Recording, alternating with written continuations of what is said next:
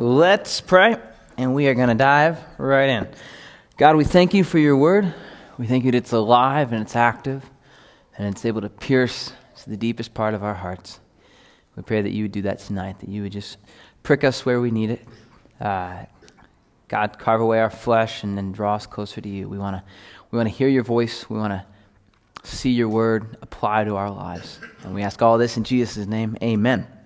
So tonight, we find ourselves in the book of Psalms. On Wednesday nights, we're going through the Bible in overview fashion, so a book a week, give or take. As of tonight, we will have officially gone through half of the word count in the Scripture. So we're on a bit of a roll. Next week, we'll probably do Proverbs and Ecclesiastes and Song of Solomon all together, all the writings of Solomon in one chunk. But Psalms is really just a fascinating book of Scripture, and it's really, if it helps to think of it, it's the Jewish hymnal. It's really the song collection for the Jewish people throughout all of their history.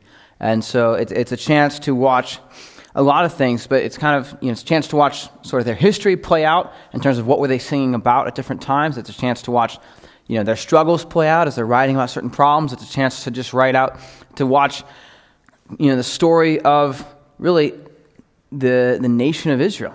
And it still applies to us, and it's a chance to watch the story of God's faithfulness.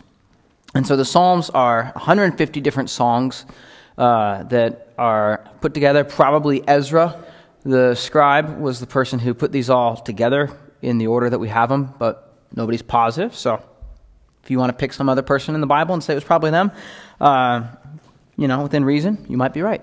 But they've been in this order basically since the time of Ezra. So for about 2,500 years, the book of Psalms has existed as we know it. The Psalms were put together over probably about 1,000 years. And we have Psalms written by Moses. We have Psalms written by Solomon. We have about 70 of the Psalms that we know are written by David. And there's a couple others written by Asaph. There's a handful written by a group of guys known as the sons of Korah. And then there's a bunch that we just don't know. And so just, praise songs written by people at different points in time to praise the Lord. And so, there's kind of a beauty in the anonymity because it can, in a sense, be the cry of anybody's heart at any point in time.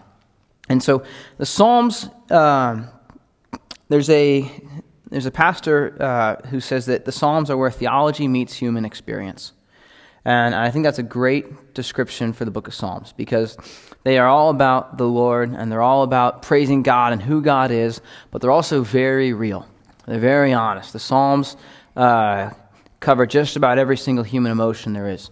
And so in that sense, the Psalms are incredibly relevant to us because, we live in the real world. And sometimes the challenge for us is, we come to church and we sing a few worship songs and we, study the Word and we say hi to everybody and we smile and how can I pray for you and all of that. And then we go home and Sunday afternoon hits and then Monday hits. And there's almost this sense of disconnect where it's like we can feel as if we live in dual realities. Like I've got my church life and my everyday life, and one feels super, peppy and spiritual, and the other one just feels really real and very gritty and, just raw. And there's a lot of emotion there. There's a lot of struggle there. There's a lot of other people coming at me there. And it's not this cute, pretty thing. And the Psalms are that blend. The Psalms are where theology and everything we know about the truth of who God is meets human experience. Right? The Psalms are where everything we know about God meets all the harsh reality of our world today. And I find that encouraging because life is not always a piece of cake. Life does not always feel like a Sunday morning unless you're the sound man. And then life, Sunday mornings are sort of the hardest day of the week. But sound man excluded,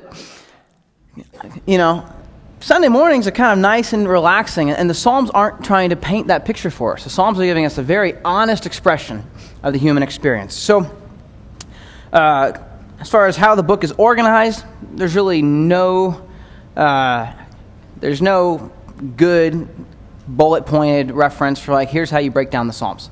Okay, some people try. They're actually, if you open up in your Bible to the book of Psalms, it'll say Book 1, and that's the first 30 Psalms or whatever, and then it says Book 2, and there's 4 books but nobody knows why they're there. They've been there for thousands of years. That's how they got divided up. Maybe it was because they needed, room on the scrolls to mark them. But really, there's no, they're not sorted by category necessarily. And, I found a pastor who tried to say, well, book 1 is, songs of redemption, and book 2 is restoration, and book 3 is repentance, and he's just picking them because they start with an R. So, really, the Psalms are just the songbook of the nation of Israel.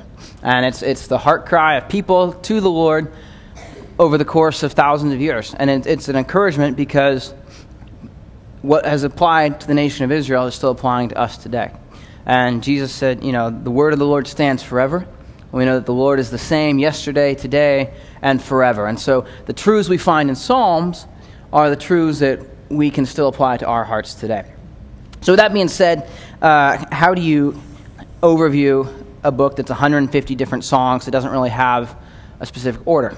So what we're going to do is we're going to just kind of work our way through some bullet-pointed Psalms, and I'll try and not offer too much commentary, and we're just going to go through tonight and look at the Psalms.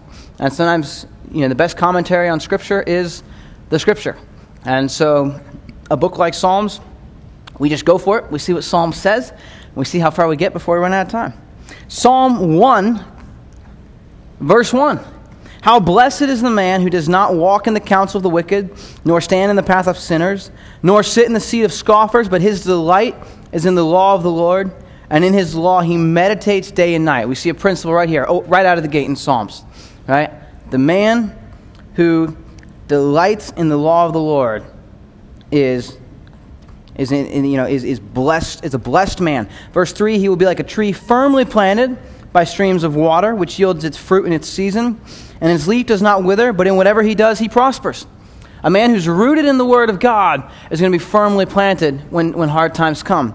Verse 4, the wicked are not so. So, if you feel like, I'm just not super rooted in life, and things are throwing me for a bigger loop than they should, well then, anchor yourself to the word, and watch the word bear fruit in your life. And then, Psalm 2. How's this pace going, guys? Psalm 2. Why are the nations in an uproar, and the peoples devising a vain thing? The kings of the earth take their stand, and the rulers take counsel together against the Lord and against his anointed, saying, let us tear their fetters apart and cast away their cords from us. As Christians, sometimes the temptation is we know that this world is not our home, and so we sort of understand that there are conspiracies out there, and we try to understand that there's conspiracies without being conspiracy theorists. And we understand that there are people out there who have active plans to try and overthrow the will of God. And there are governments who try and overthrow the will of God. And there are businesses and organizations. And Psalm 2, verse 4, he who sits in heaven laughs. He scoffs at them. God watches all their plans go down and all their billions of dollars and their, who's putting who in power. And he just chuckles and says, isn't that cute? They have no idea what kind of power they're messing with. They have no idea who they think they're trying to overthrow. And so, Psalm 1, root yourself in the Word of God. Psalm 2, does it feel like there's conspiracies out there? Does it feel like there's a system that's fighting the will of God? There is, and guess what? It doesn't win, right? The powers that fight against God are lesser powers, and they will not conquer. And so we rest in that. We can anchor our souls in that truth, that God is sitting up in heaven looking down, and he can laugh at the foolishness of the fact that they think they can overpower God. Just right out of the gate, Psalm 1 and 2 are just beautiful bookends in their own right? Ground yourself in the Word of God. Don't forget the power of God. You will be firmly rooted, and you'll be connected to the one who is greater than every world power. Psalm 23 is probably one of the more famous, probably the most famous psalm in the book of Psalms. It's written by David, and it says, the Lord is my shepherd. And that's the first line. Everything that comes after that psalm, it's a super famous psalm. Everything that comes after that comes in context of the fact that he's saying, the Lord is my shepherd. And so he goes on. It's a beautiful psalm. He says, I shall not want. He makes me lie down in green pastures. He leads me beside quiet waters. He restores my soul. He guides me in the paths of righteousness for his name's sake. David is being led by the Lord. He's being restored by the Lord. He's being guided by the Lord. Why? for the Lord's name's sake. Why? Because the Lord is his shepherd. Not because David's in control, not because David has his plan or his agenda, not because David is making things happen, right? Just because God is God, and just because God is good. He says, even though I'm walking through a valley of the shadow of death, I fear no evil, for you are with me. Your rod and your staff, they comfort me. If the shepherd has a rod and a staff, and they're weapons, but David isn't threatened by the Lord's weapons. Why? Because they're weapons of protection. The Lord is protecting David. You prepare a table before me in the presence of my enemies. The Lord is giving David what he needs. You've anointed my head with oil, my cup overflows. The Lord isn't just providing the basics that David needs. The Lord's providing a fuller abundance than David can even grasp. James says every good and perfect gift is from above and comes down from the Father of lights. Everything we have in life, every good thing is a gift from God. Right? Do you ever stop and consider just the fact that God enjoys putting variety here just for us to enjoy? Why do we have species of animals, right? Why? Why do we have different colored birds or different colored flowers? Do you ever, every once in a while we get so tucked into our little LED world that we forget to stop and really look around and appreciate the beauty of the world. God made it just because he wanted to bless us, because he thought we'd like it. He wanted to display his glory, and along the way, he wanted us to be blessed by it. And he says, goodness and loving kindness will follow me all the days of my life, and I will dwell in the house of the Lord forever.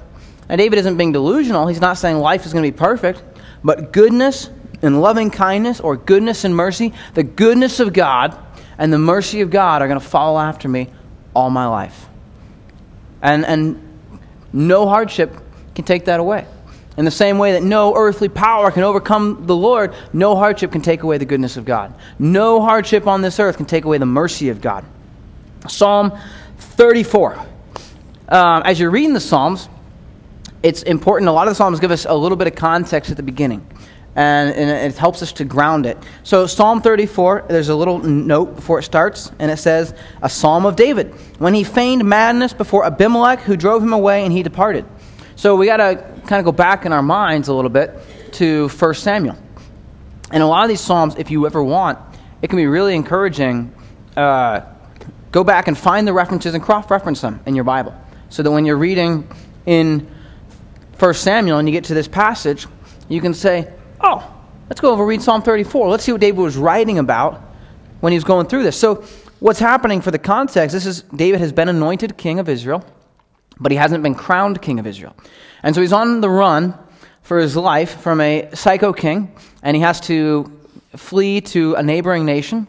And those people, David has been enemies with his entire life, so they bring him to the king and say, hey, maybe we could finally bring David to justice. He's killed some of our best warriors.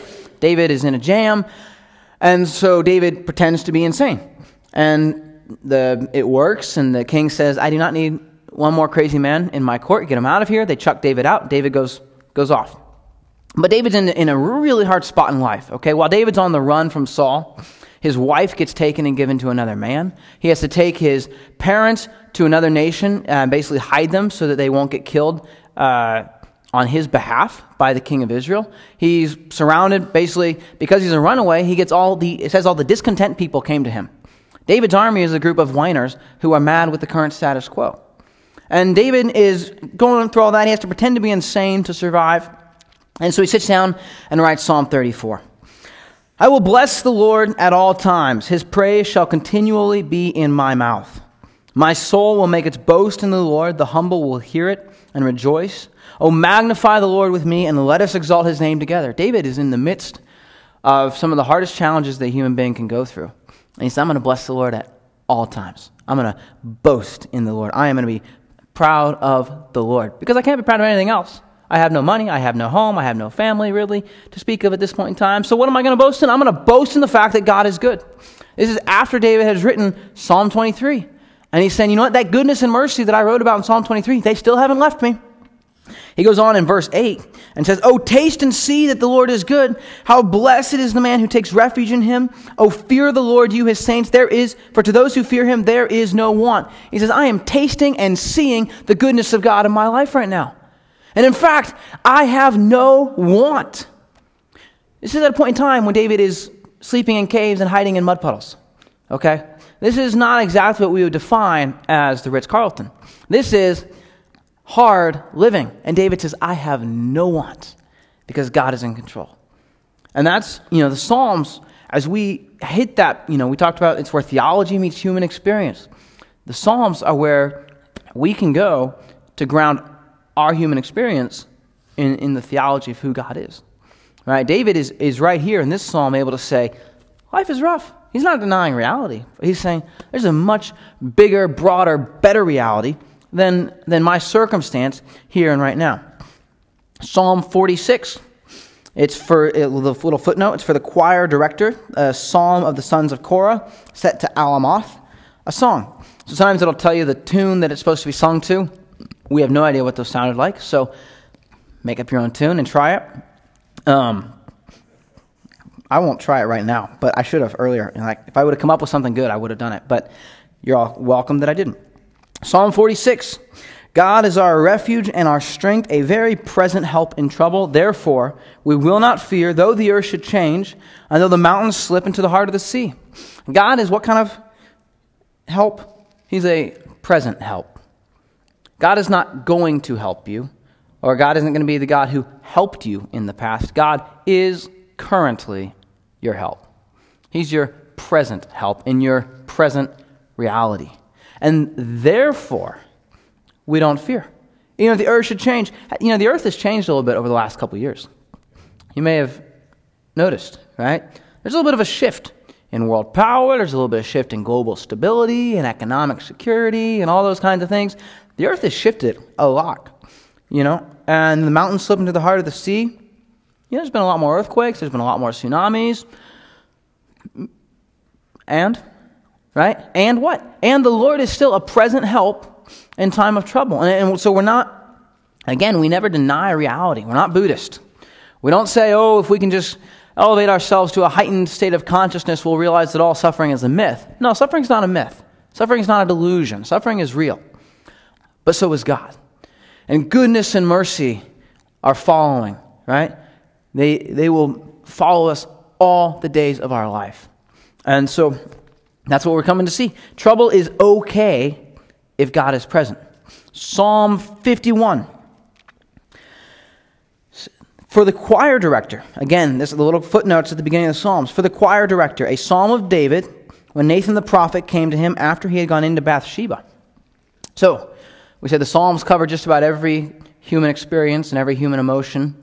Well, here's a psalm for right after you've sinned and been caught, which is, a pretty guilty feeling. David hid this sin with Bathsheba for a year. All right? He had a child with Bathsheba before Nathan confronted him. So David spent a year hiding his sin, and then he gets busted by the Lord, and he writes this psalm. And he says, "Be gracious to me, O God, according to your loving kindness. According to the greatness of your compassion, blot out my transgressions. Wash me from my iniquity and cleanse me from my sin." If you've sinned, if you've stumbled, that's a great prayer. Psalm 51 is one of the most encouraging psalms, I think, because it's one of the godliest men in Scripture who also made some of the biggest mistakes in Scripture, saying, "God, would you please cleanse me?" And he goes on, he says, "Create in me," verse 10, "create in me a clean heart, O God. Renew a steadfast spirit in me." Verse 12, "Restore to me the joy of your salvation and sustain me with a willing spirit." God, give me the joy that I had when you saved me. Give me a clean heart. Renew a faithful spirit in me. Verse 16, "For you do not delight in sacrifice, otherwise I would give it. You're not pleased with burnt offering. The sacrifices of God are a broken spirit. A broken and a contrite heart, O God, you will not despise." David says, you know what? I'm not going to fix this by giving a bigger check to the church. I'm not going to fix this by some outward show of, sorrow. I'm not going to be one of those, politicians of either party who gets on and says, I'm sorry that somebody misunderstood my actions and, whatever. David says, God is not interested in sacrifice. God is interested in a broken heart, right? So if it's a super encouraging psalm because it's a psalm written by a broken man. And when we stumble, we can feel that guilt and that shame, but we can also recognize, you know what? David cried out to God to create in him a clean heart. He cried out to God, be gracious to me and blot out my transgressions. And if you go back in 2 Samuel, Nathan tells David, your sins have been forgiven. And there's consequences. David has to live with those consequences, but Nathan tells David, your sins have been forgiven.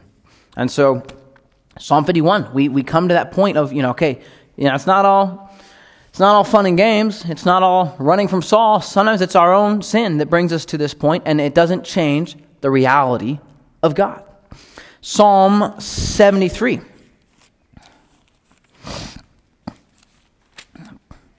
A psalm of Asaph. Asaph was one of the chief musicians, kind of the official worship leader in the tabernacle. And Asaph is an interesting guy. He writes several of the psalms. He's really, all the psalm writers are incredibly honest about their struggles. But Asaph, I just always find very encouraging because he's very real. And he says, surely God is good to Israel, to those who are pure in heart. But as for me, my feet came close to stumbling, and my steps had almost slipped, for I was envious of the arrogant as I saw the prosperity of the wicked. Asaph says, you know what, God is good, but I almost completely lost sight of that because I was watching the wicked, and I got envious of how good they have it. Have you ever noticed that the wicked have it pretty good sometimes? Right? I mean, if you take the top 5 richest people in the world right now, I'm pretty sure none of them are Christians. But they have an awful lot of money, and they probably get to spend it on an awful lot of cool things. Right?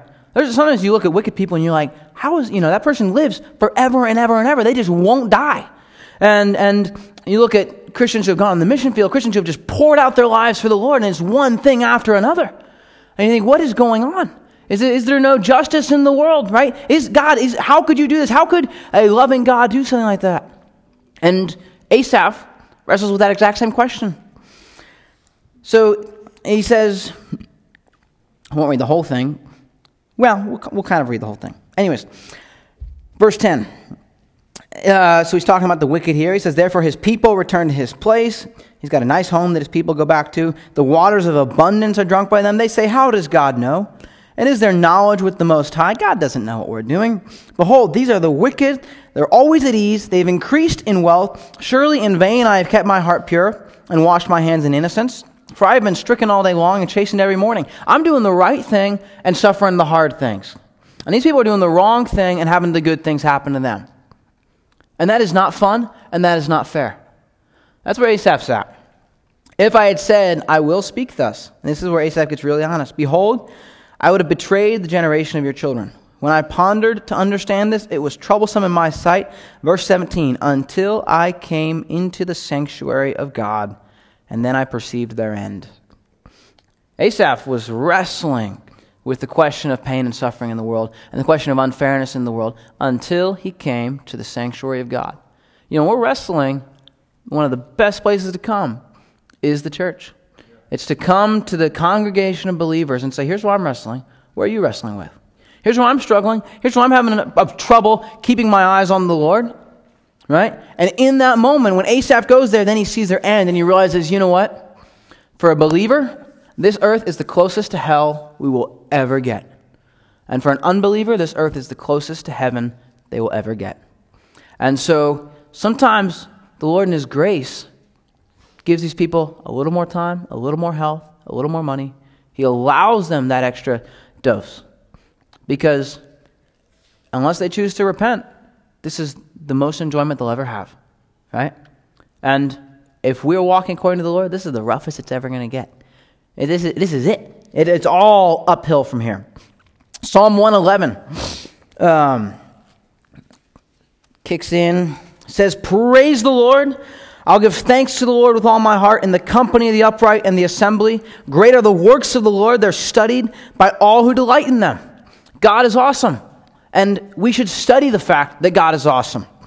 Splendid and majestic is His work, and His righteousness endures forever. He has made His wonders to be remembered. The Lord is gracious and compassionate. He has given food to those who fear Him. He will remember His covenant forever. He has made known to his people the power of his works in giving them the heritage of the nations. This is just a straight up psalm saying, you know what, let's praise the Lord for what he has done. Let's declare to one another who God is. And that's what we do. That's what we do as a church. And what we should be doing as individuals. We come together, or we go into the privacy of our own hearts, and we praise the Lord for who he is. Because we need to be in a perpetual state of, reminding ourselves, but also any God who is this powerful and this glorious and this holy deserves every ounce of praise we can give him. And so much more. Right? How could we not worship a God this powerful? How could we not worship a God this great? So I said that Psalms isn't really broken into categories. There's like a couple brief exceptions. Psalm 113 to 118 are sometimes called the Hallel Psalms or the Hallelujah Psalms, and they're psalms that the Israelites would have sung at the Passover. And so they had a bit of a specific connotation. And so it's interesting coming just out of the Easter season right now to think about some of these psalms in context to that. Because these psalms, remember, if Ezra's the one who put them together, and at the very least they've been in place since about the time of Ezra, then Jesus and his disciples would have sung these psalms as they were participating in the Last Supper. And so Psalm 116, verse 12 through 15, it says, "What shall I render to the Lord for all his benefits toward me? I shall lift up the cup of salvation and call upon the name of the Lord. I shall pay my vows to the Lord. Oh, may it be in the presence of all his people. Precious in the sight of the Lord is the death of his godly ones." Jesus would have sung that the night before he died. I'm going to lift up the cup of salvation and call upon the name of the Lord. I'm going to pay my vows to the Lord. Jesus fulfilled what he came to do, right? Oh, may it be in the presence of all his people. He said, if I'm lifted up, I will draw all men to myself. And it was in the presence of all his people. And precious in the sight of the Lord is the death of his godly ones. Now, that's partially a reference to the fact that, when we die, we're gathered into heaven. And that's a precious thing in the Lord's eyes. Because we're purified, we're glorified, our sinful bodies are taken away. That's a beautiful thing. But there's also sort of a dual meaning there. As Jesus is singing that, in us, the crucifixion is not a beautiful thing. It's an awful thing. But it's the most precious thing that ever happened because it demonstrates the love of God for us, right? So that's the Psalm 116. That's one of the Hallel Psalms. Psalm 119 is the longest chapter in the Bible. It's broken up in such a way that basically it has each section corresponds with one of the letters of the Hebrew alphabet. And in Hebrew, so I've been told, each verse in those sections starts with that letter of the alphabet. So it'd be a psalm that was designed to be easy to memorize. But it's really a love song for the Word of God. It's just an outpouring of praise for the Word of God. And so it's you could spend weeks on Psalm 119 in and of itself. But it's describing the value of the Word of God. Psalm 119, verse 9, "How can a young man keep his way pure? By keeping it according to your word." Young men can keep their way pure by keeping their way to the Word of God. It's interesting that it says young men. Because, why? Because you can corral young men. You can corral any other group, right? Nobody says, what can make a nice old lady pure, right? By keeping it according to the Word of God. All the young men in the room would say, thanks, so what? That helps me nothing, right? But if you can take a young man with all of his immaturity and his raging hormones and his lack of balance and perspective in life and his arrogance and keep that all according to the Word of God. That was a little self-descriptive, wasn't it? If the Word of God can corral all of that, it can corral anybody. And the Word of God can keep your way pure. Verse 18, "Open my eyes that I may behold wonderful things from your law." Right? I'm coming to your Word, God.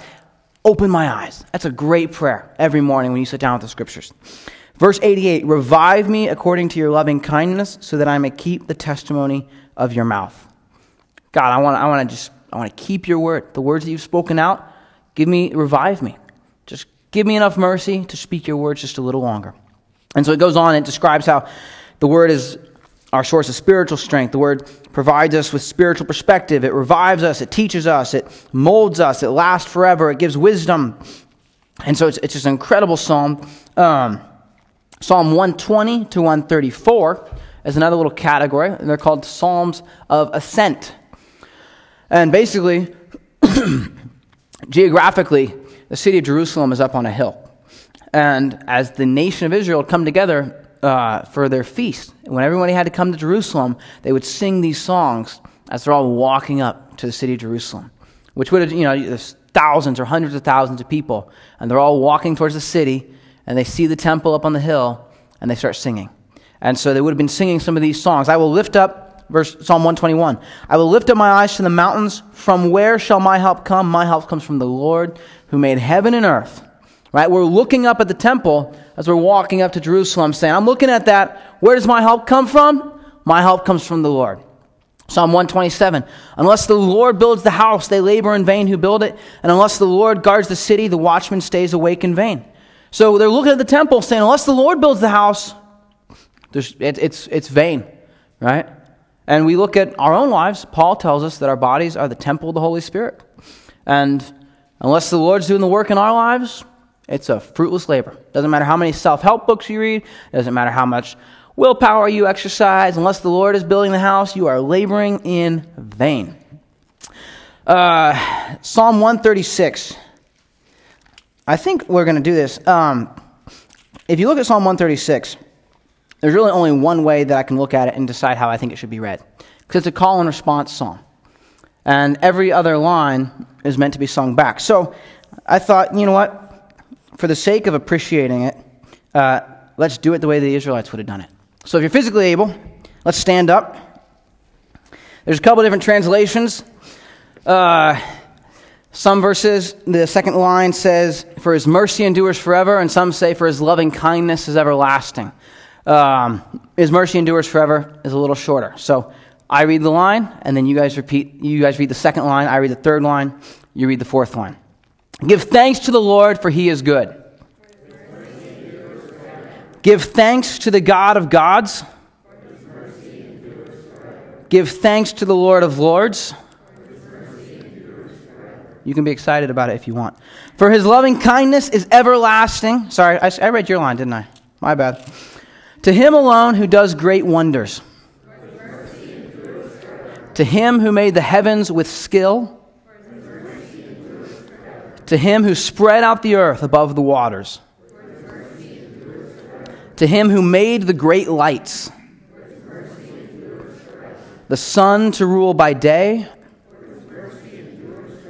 The moon and stars to rule by night.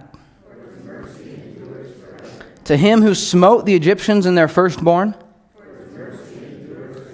And brought Israel out from their midst. With a strong hand and an outstretched arm, to him who divided the Red Sea and made Israel pass through the midst of it. But he overthrew Pharaoh and his army in the Red Sea. To him who led his people through the wilderness, to him who smote great kings, and slew mighty kings, Sihon, the king of the Amorites, and Og, king of Bashan, and gave their land as a heritage, even as a heritage to Israel his servant, who remembered us in our low estate, and has rescued us from our adversaries, who gives food to all flesh. Give thanks to the God of heaven. You can be seated. So, did you gather the little element that we're trying to pick up about the nature of God there? His mercy endures forever. And we recall that as they recall Israel's history. They recall that as they recall that God is the creator of the world. They recall that as they recall their deliverance and God's goodness. In every context, his mercy endures forever. Right? Psalm 139 is another just incredibly famous psalm. It's a beautiful psalm. but it just goes on, and basically it's broken into a couple different sections. The first section is basically God knows everything. He says, Lord, you have searched me and known me. You know when I sit down and when I rise up. You understand my thoughts from afar. God, you know everything about me. The next section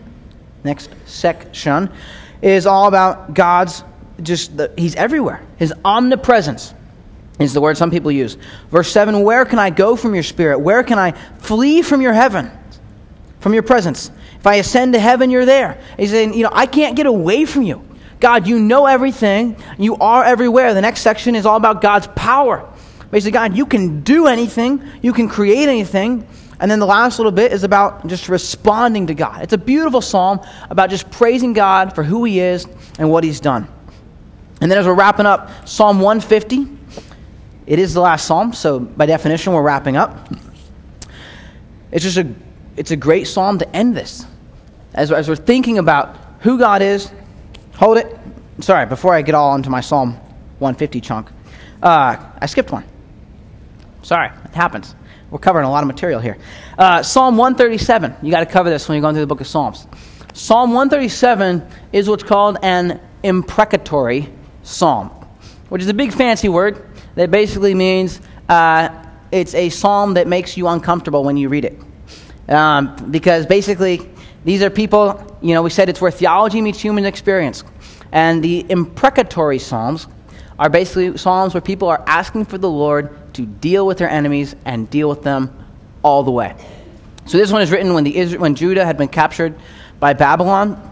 And sort of the summary is the last two verses, 8 and 9. O daughter of Babylon, you devastated one, how blessed will be the one who repays you with the recompense with which you've repaid us.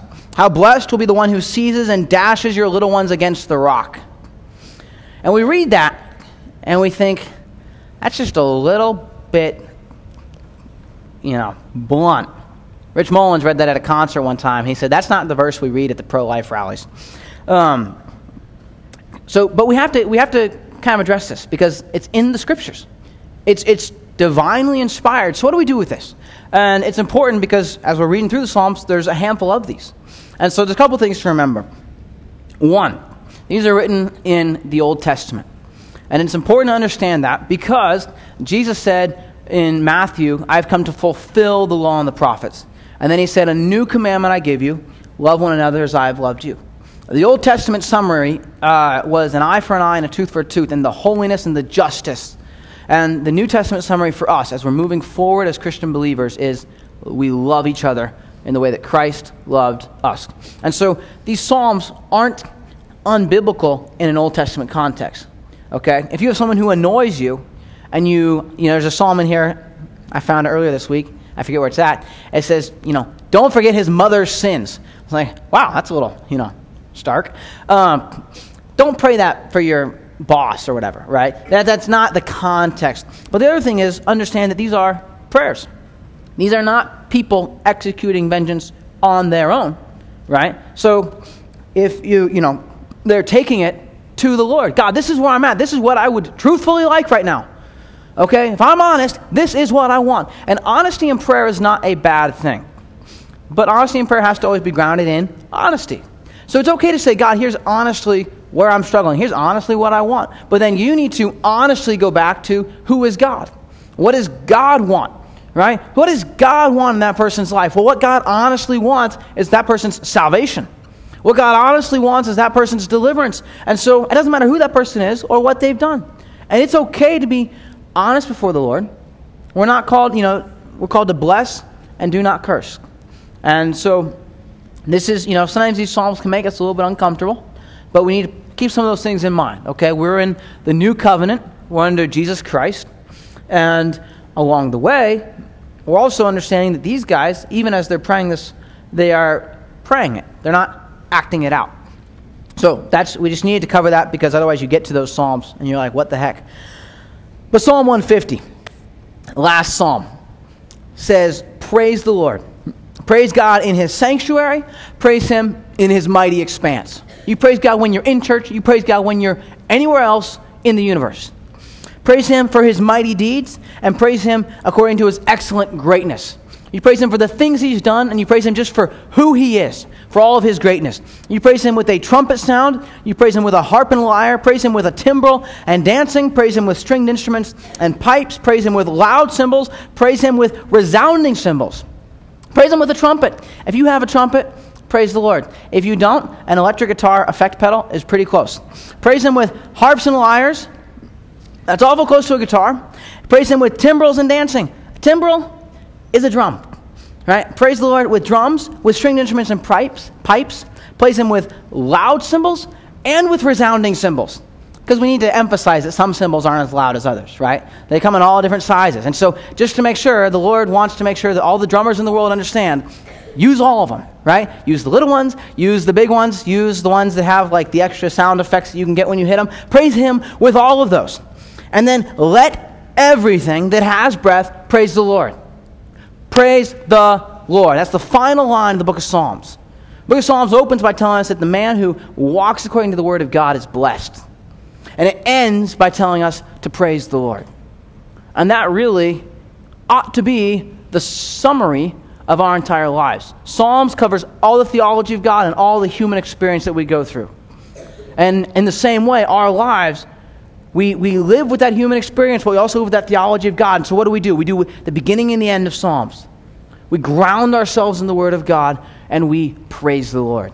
And we recognize that his goodness and his mercy never fail. We recognize that his mercy endures forever. Right? That is the book of Psalms. That's what we do with the book of Psalms. We praise the Lord, and we ground ourselves in it. So, there we go. Next week, it's going to be Proverbs, Ecclesiastes, and Song of Solomon's. Woohoo! All right. Dear God, we thank you for your word. We pray that you would just apply it to our hearts. Have your way with us. Fill us up with your Holy Spirit. God, we want to be people marked by praise. People who are just in awe of what you've done. God, we think about just the incredible creation that you've made, this universe, and that you've allowed us to live in it. And you've hidden mysteries in it that we can still not even fully grasp. And you've made it so beautiful and so wonderful, and yet simultaneously we recognize the curse of sin. We recognize the reality of death and suffering and heartache and betrayal and all of these things that we go through. And we recognize that they're real, but we recognize that you're real. We recognize that you are doing something incredible, that you're working your plan, even in ways that we can't sometimes understand. And so, Lord, we pray that you would ground us in your word and that you would make us people of praise. And it's for your glory and in the name of Jesus Christ, our King, that we thank you and we praise you. Amen.